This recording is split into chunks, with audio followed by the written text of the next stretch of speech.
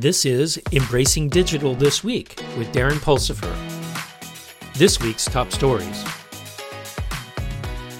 In cybersecurity news, new research by Forescout challenges cyber attribution in hacking incidents, making it difficult to identify culprits accurately.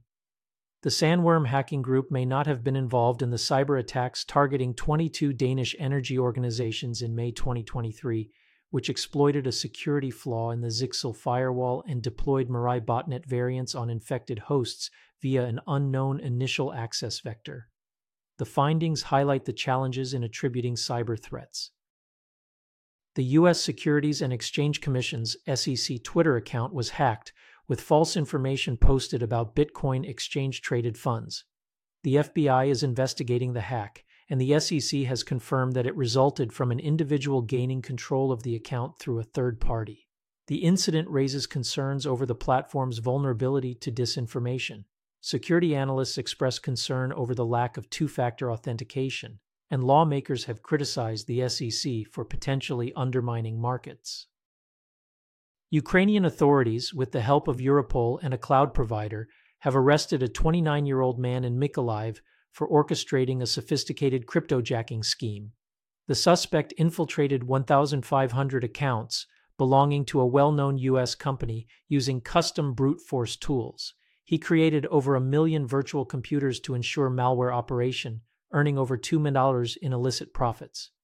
Cryptojacking exploits compromised credentials on cloud platforms, allowing unauthorized use of computing resources to mine cryptocurrencies. The suspect's arrest took place on January 9th. In artificial intelligence news, OpenAI CEO Sam Altman has expressed concern about the rapid penetration of artificial intelligence, AI, in society. He describes it as the fastest technological revolution, highlighting the speed at which society needs to adapt. Altman believes that progress in AI will lead to changes in jobs, but he also thinks it will create new and better opportunities. Altman discusses the need for a global regulatory body to oversee robust AI systems, considering their potential impact on society and geopolitical balance. One of the challenges with artificial intelligence, AI, and neural networks is comprehending how they function. MIT researchers have developed a new AI system that studies and explains neural network behavior to address this issue. This system uses pre-trained language models and enables a better comprehension of neural network computations. Additionally, the researchers have introduced the FIND benchmark to evaluate the accuracy of interpretation techniques.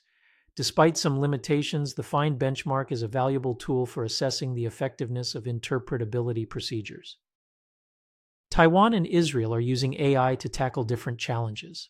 Taiwan employed innovative strategies to counter foreign meddling in their elections, using AI tools to flag misleading content, establishing anti-disinformation initiatives, and monitoring the internet for information manipulation. Meanwhile, Israel's military uses an AI system called The Gospel to locate targets faster, reducing civilian casualties and identifying Hamas tunnels and missile launchers. Despite concerns about algorithmic errors and the death toll of Palestinian citizens, Israel's use of AI is seen as a potential game changer in tactical warfare. In edge computing news, the US and EU have agreed to a joint roadmap for a consumer labeling program for smart home products and connected devices. The program will feature a cyber trust mark on device packaging to indicate compliance with security standards. The Federal Communications Commission is leading the initiative and aims to finalize the policy and standards by the end of 2024. The program will inform consumers about the cybersecurity of IoT devices, promoting awareness and safety. IoT 5G connectivity from space is on the horizon, expanding edge computing beyond traditional brick-and-mortar manufacturing. Iridium Communications has recently launched Project Stardust, a 5G network service leveraging its low Earth orbit satellite constellation. The service is designed to support 5G services, IoT devices, messaging, emergency services, and asset tracking. Iridium began testing the service in 2023 and plans to launch it commercially in 2026. In 2023, IoT saw significant developments such as the EU's NIS2 cybersecurity directive, layoffs by major tech players affecting IoT, 5G in space, and sustainability-driven initiatives. Renesas acquired cellular IoT chipmaker Sequans for $249 million, while IoT cloud wars intensified with Google shutting down its IoT core service. Pragmatic Semiconductor raised $389.3 million, and Samsara became the best-performing IoT stock. India embarked on a national smart meter rollout, and generative AI and IoT breakthroughs combined to provide guided repair and teach robots with vision systems. Wow, what a year. In Embracing Digital Transformation news. This week, Darren will be hosting his podcast with 2 interviews.